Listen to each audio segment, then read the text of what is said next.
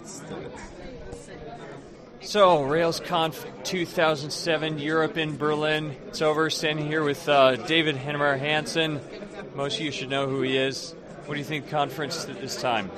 I think it went great. I think it's really interesting how the European conference kind of have a slightly different feel to it. It's a little bit, of course, it's smaller, but it's also, this has a different feel to it. It's interesting to see people from a lot of different countries, more so than the U.S. is, of course, very U.S.-based. So it's just great to hear from people in Italy, people in France, people in Norway, all over the place. I get to talk to a lot of people from those countries here versus in the U.S. where I'm mostly hanging just out with Americans, so that's cool. It seemed like there were a lot of people who came to Portland and then they also came to here, but of course a lot of just Europeans. Yeah. There's definitely people doing both, which I also think is actually pretty cool because unlike a lot of conferences who are doing like U.S. and EU, like our EU conference is actually not just a rehash of what's going on at the American conference, which I think is a really big strength, that we're not just recycling material. It's mostly all new keynotes, it's all new presentations, and so on. And things move fast enough that 6 months apart, a lot of new stuff will have come out. Now, in your keynote, you kind of warned people there's not going to be anything groundbreaking, and there's a lot that people had seen, but Rails 2.0 coming out pretty soon. A little bit of stability then for the next few months. Yeah, I think so. I think it's I think it's actually good that we've fostered a lot of revolutions on people in a very short period of time in the past, and I think it's good that people just get a chance to catch up in some sense. I think we've had a lot of stuff pushed out there that still haven't really been thoroughly adopted. So, for example, the REST stuff. I mean, it's been quite a while since we announced it. It's been even further since I developed the first app according to those principles, but it's still not something that everybody has picked up on. So I think it's good that 2.0 is going to improve on a lot of things, a lot of small things, but it's also giving people a chance to catch up on the big stuff.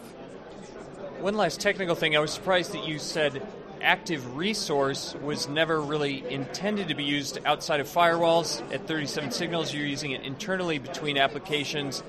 Initially, people were very excited because they thought, I'll consume all these remote APIs, but maybe that it's really there to change the way people design their applications. Well, I think it's twofold. So I'm actually, it's kind of disingenuous of me to say it's not being used outside, because we're actually exposing something like the Highrise API. Our sample implementation is actually active resources. So anybody who wants to use Highrise will go through active resources, and that's a public site. Which is saying, like, my own personal use of it is mostly to restructure my applications behind the firewall.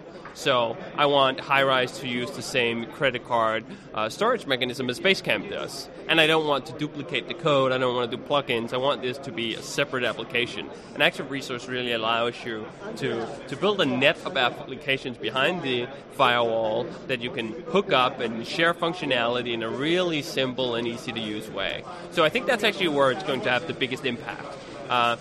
There's been web services for a long time, and people are pretty used to using those for consuming external information, but perhaps they're not as used to re-architecting their internal setups with web services. And that's, I think, just Active Resource makes that really easy, because if you have Rails all around, you're already producing XML. Just by making a scaffold application, you have something that could be consumed by Active Resource. So I think that I'm hoping that more people will take that up as their applications grow larger, and if they want to separate more concerns out, and so on and so forth. Well, exciting. We can look for Rails 2.0 preview release in the next couple of weeks then? Yeah, definitely. I'm hoping actually shorter than that. I'm hoping that within the next week or so, we're going to wrap everything up. It's pretty much there. So, I mean, you can cheat and you can download Edge as it is, and it's going to be pretty damn close to what the preview is going to look like. But when we do the preview, we're going to do real gems, and we're going to do a attack and SVN and so on, and get people just ready to jump on 2.0. Well, thank you. All right. Cool. Yeah, it's nice that you have that thing.